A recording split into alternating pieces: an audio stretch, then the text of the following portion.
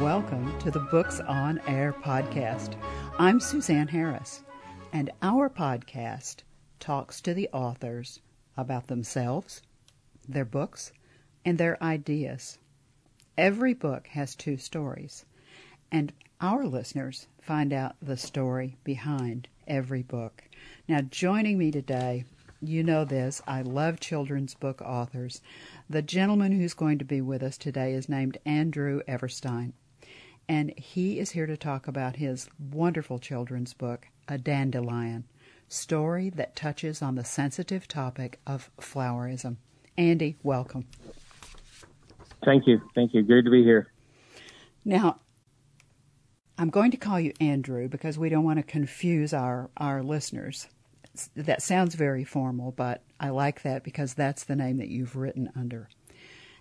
I'm always curious about how an author becomes an author. And there are lots of different ways that I've heard. People have said to me that they were readers as a child, and whoever it was they read influenced them, and they decided they wanted to write.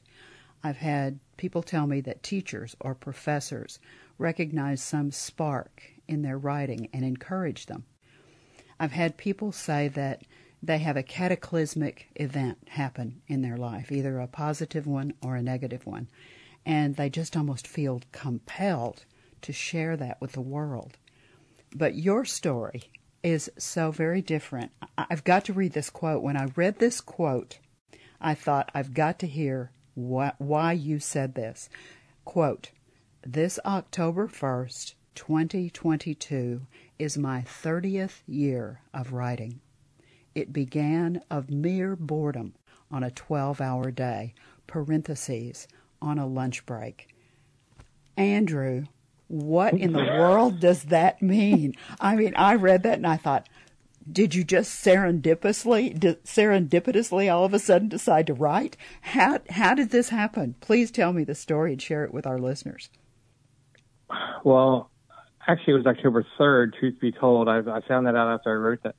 But I just was, every other weekend we would, I was working in a nursing home, and we worked 12.5-hour shifts, and I was really bored. It was like 3:30, and everything was done, and I just picked up a pen and wrote a poem called Life, and the rest is history. I just kept writing after that, and writing, and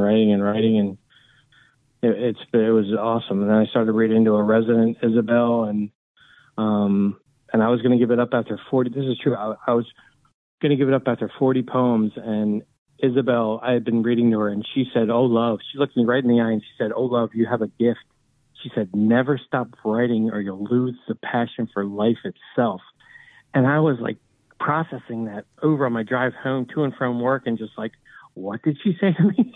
I was like, it was awesome. So that's an amazing story. You had never before had you just sat down and started to write? No, not unless I had to for school. And I felt, it's different because you're just like reading. If you're forced to read it during school, it's different than when you just pick up a book on your own, which I didn't do until after I graduated college, which is unfortunate, but it's true. You know what I mean? Yeah, I do.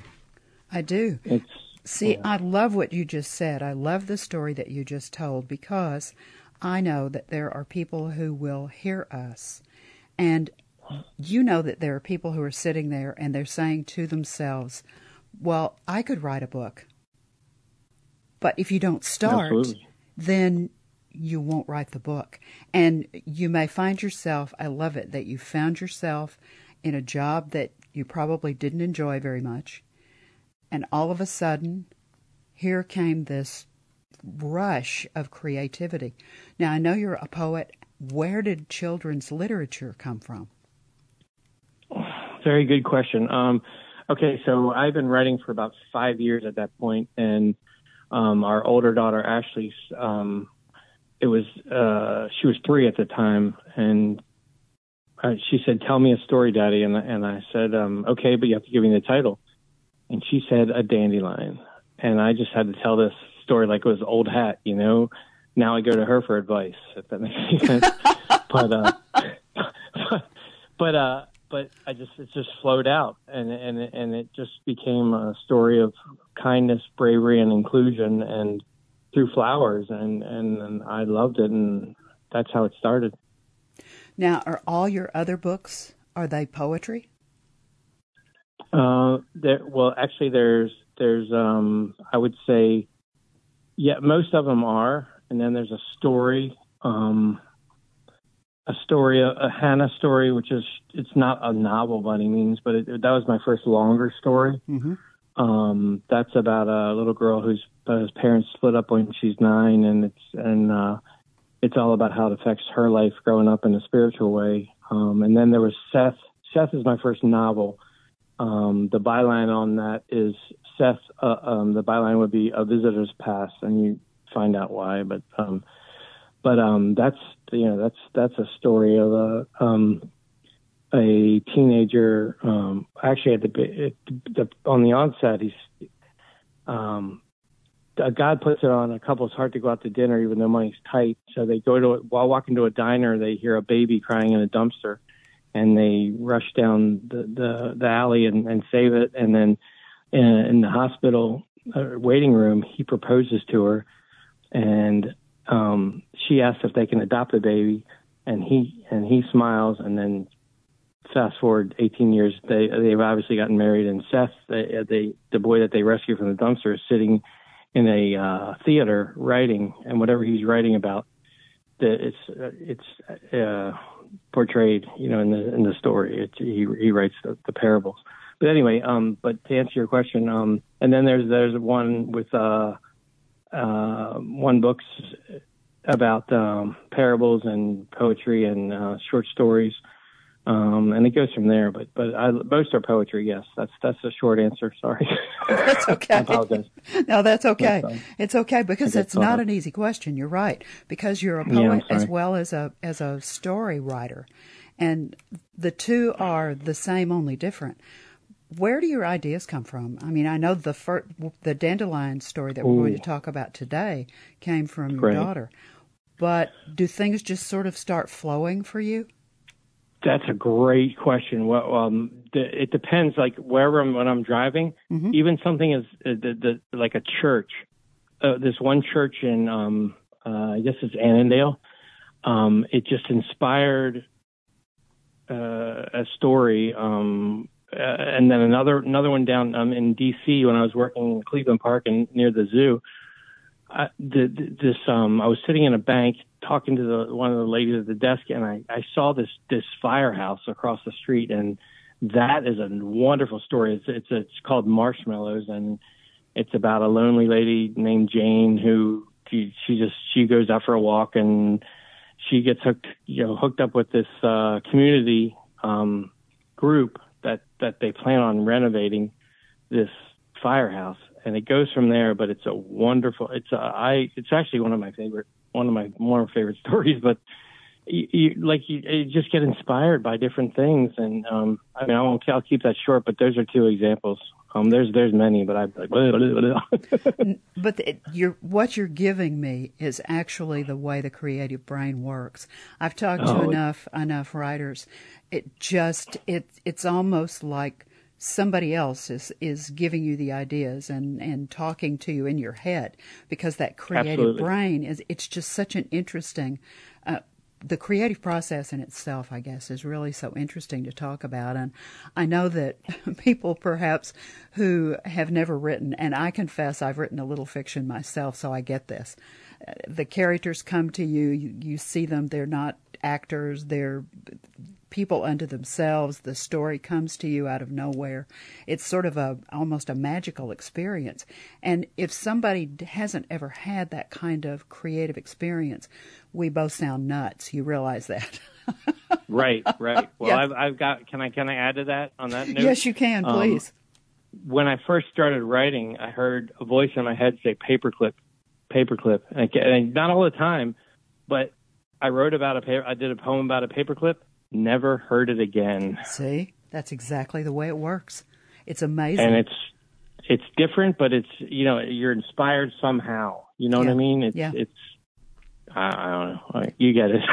I get it. It's nailing Jell-O to a wall. There's no, you can't explain it. And only we would get it, right? Yeah. Like, what are you talking about? Well, let's try it. Exactly. Now, let's shift back to Dandelion a little bit. Sure. Give me an overview. Let's give our listeners an overview of the book. Just sort of give us tell us what the action is and who the characters are so that they sort of have an understanding of what we're talking about flowerism. Right. Sure. There's the premise for it is the main character is Sally Budfield, and she's a dandelion and full of hope and determination. And there's a party that's going to take place, and there's a list that's going to be posted in town hall within a couple of weeks, and all the flowers are excited that hopefully their name's on the list, and that's the beginning of it. Did you want me to go further, or how did you want me to? I know you want to read a portion of it because there's a little of it that you'd like to share with the listeners. So this would be a good spot to do that. Sure. Okay, so the doors open. There's a crowd outside town hall waiting to see the list, and the doors open and everyone rushes down the hall and into the courtyard because they know exactly where the town events or list is posted. And some of them are so excited that their name's on the list, they almost lose a butt or two jumping up and down. Others aren't so cheery because their name's not on the list. But Sally, bless her heart, just gracefully walks in after everyone, and she walks out and to the list and scans the list twice, but to her dismay, the name Sally Budfield is not on the list. And then something catches her eye at the bottom, and it says specifically, "No dandelions allowed," and she's just crushed. And it goes from there. But does that answer your question? That introduces us to Sally, and that introduces us to the themes of flowerism. Tell me about what some of the themes are that flow through the book. Themes like at the beginning, maybe I don't know if I said it or not, but kindness, bravery, and inclusion through flowers. And flowerism is a made-up term. It's a nicer term than racism, and I figured that if Dr. Seuss can make up a word, so can I, for the common good. I thought that was, it just came to me, and then I had little business cards. I gave out 1,000 of them, but on the top it says, I just took a picture of the cover of the book, and that statement at the top is on there. But does that answer your question at all? Yes, of course it does. Tell me about the cover of the book. We wanted to talk about that. Oh, wow. Well, I was very okay. Can I tell you about the? Okay, so I got to pick the illustrations, or actually, can I? Okay, I sent out thousands of not thousands, maybe hundreds or whatever, if not thousands, of correspondence. Just no. So my wife is a nanny, and she brought home Shel Silverstein's A Giving Tree, mm-hmm. and it sat on the coffee table all week, and so Sunday I had my mug of coffee, and she was still asleep, so I was like, there's nothing I'd rather do than read this book. I was like, wow, what a great message. And then I'm like, well, let me just send one more email to my publisher, iUniverse. And usually I get so much hope. And I was like, yeah. This time I was just like, what happens. And that Tuesday I got something back, and they said, yes, we do that now. And I'm like, you have my complete attention, and so I got to pick the illustration style. And they said, we'll start with 3 dandelions. I said, you don't have to go any further. Whoever drew this picture should get a cookie, right? Because Sally Budfield, this captures her whole soul.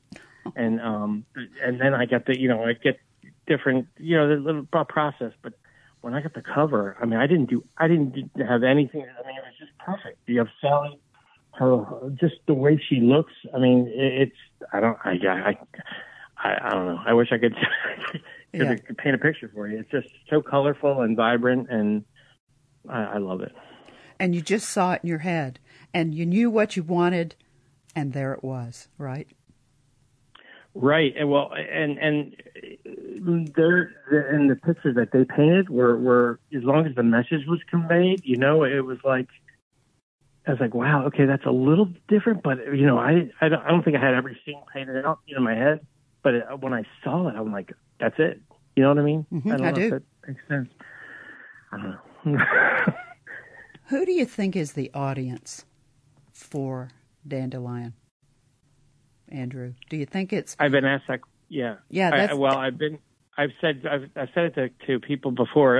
Anyone from 3 to 103 can get something out of it, but I would say 3 to 10 realistically. But I'm telling you, it has a good message of it. We need more kindness in the world more than ever. I mean, now that it's taken, like, let's see, 24 years since the onset of this that I told it to Ashley, our daughter. 24 years, and it's, you know, they say God's timing is perfect, but I mean, now it just seems like we need more kindness in the world, and that's just, I don't know. That's what I think. It seems like there's so much meanness. I agree. Yeah, I agree. Yeah, well, that's a whole nother ball of wax. We won't go. Yeah, I know. You and I are not going to solve this today. You're absolutely right. But, you know, whenever I'm talking about books like this, about Dandelion, and books that are written for a children / maybe even a young teenager, I can see this with groups of people. I see perhaps the child reading the book by themselves, but I always think that it's more interesting than that, that if a parent reads to a child, or even several children, if they have more than one child, the ideas in the book can spark discussion among the kids and among the parents. And absolutely. If it's a grandparent who's reading to a grandchild, or even an aunt and uncle reading to a niece or a nephew, I mean, exactly. That to me creates a special bond. The sitting down and sharing of the written word and the ideas in the written word together creates a really special bond between people, even if it's an older brother or sister reading to a younger brother or sister. I think that that's really, really a special idea. And that even around a table, you know, maybe you have dinner together, maybe you have breakfast together, discussions could come out of the book, and kindness could really begin to flow out of this house where someone is just reading a book to a child. And inclusion, that's what I want that to be there too, because it's really after this part of the story, you'll understand what that word, how it fits into the story. But to your point about that, every Christmas, my dad would read his own version of, what is it, Santa Claus is Coming to Town, or what's the famous one? I'm not sure. Yeah. I cherished that every year, and the way he interjects his little funny stuff, that became paramount. I mean, it's now I can't read the story without hearing my dad's funny part. You know what I mean? Well, see, and to your point, is awesome. That sparked a nice memory. So thank you for that. See, that's exactly what happens when people share literature like that. They create the memory, and that's exactly what will happen. If someone has that memory of reading a book with their mom or their dad or their aunt or their uncle or their brother or their sister, and 50 years down the road, that memory, that soft, wonderful memory, will come back. And it also creates, I think, a feeling for being a reader. I just think that there are so many positive things that happen out of sharing books with one another. Absolutely. Agreed. Now, I think that we've talked about the book enough that our listeners will want to know where they can get it. And it is on Amazon. Let me do some spelling and make sure you have the specific title. The specific title of the book is A Dandelion. Now, if you're not sure how to spell that, it's DANDELION. And then there's a colon. Story that touches on the sensitive topic of flowerism, by Andrew, ANDREW, Everstein, EVERSTINE.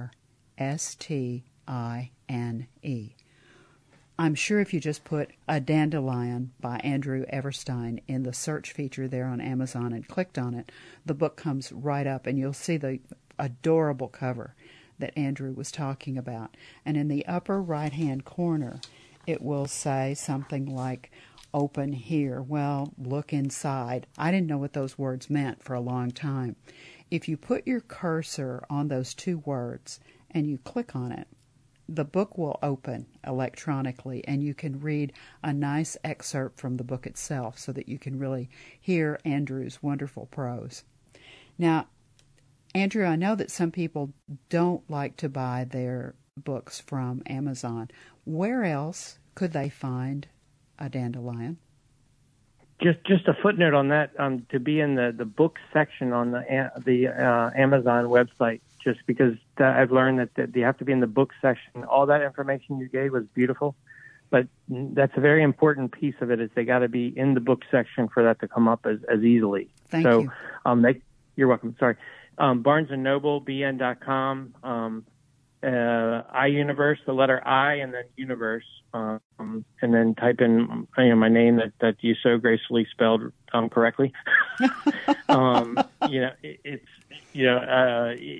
else can I think that's all. I think that's all. That's all. Yeah, I'll I know stay that there. I Googled you to see where everything was, and that's how I saw some of the other books. I mean, if they put in your name and put, say, children's author or author and poet Andrew Everstein, then all kinds of things will come up, and they can find not only Dandelion, but they can also find the other books that you've written, and they can get a look at those and see what your poetry sounds like as well. You can also go to allpoetry.com, ALL poetry.com, and type in my name, and you can see over 120 poems and 22 stories, all for free. That's a good way to get a flavor of what I do. That's excellent. Now, do you have a website that they can find? It's under construction right now, but to be continued. It'll be soon. I will be getting it up soon. But you're on Facebook, so let's tell them how to find you on Facebook. It's the Andrew Everstein, ANDREW, V as in Victor, ERSPINE, and yeah. And there you'll be. Yes, there I'll be. All right, I have one last question for you, Andrew. When our listeners become readers and they pick up a copy of A Dandelion, story that touches on the sensitive topic of flowerism, and they read it themselves, they share it with the children in their lives, whoever they are, and when they turn that very last page for the very last time and they close the cover, either electronically or physically, what's the bottom line message that you really want that reader to take away from the book? To go out and spread kindness, bravery, and inclusion in the world. The way the book ends is I end all my stories with the beginning, because I feel like you've learned something. Now you can take that and go forth. I think that's excellent. I love this story. I love what you've done with this. You're a terrific author. Thank you so very much for being my guest today on Thank Books you. on I'm Air. very, very honored. I enjoyed laughing and talking with you like a fireside chat. It's been great. Good. Thank you so much. And remember, you can find A Dandelion, story that touches on the sensitive topic of flowerism by Andrew Everstein on Amazon. You've been listening to the Books on Air podcast, brought to you on webtalkradio.net. You can also hear this podcast on Spotify, iHeartRadio, Stitcher, and Apple Podcasts. I'm Suzanne Harris, and I so hope you'll join us for our next Books on Air podcast, because remember, you never know who's going to be here, and you never know what we're going to talk about. Thank you so very much for listening.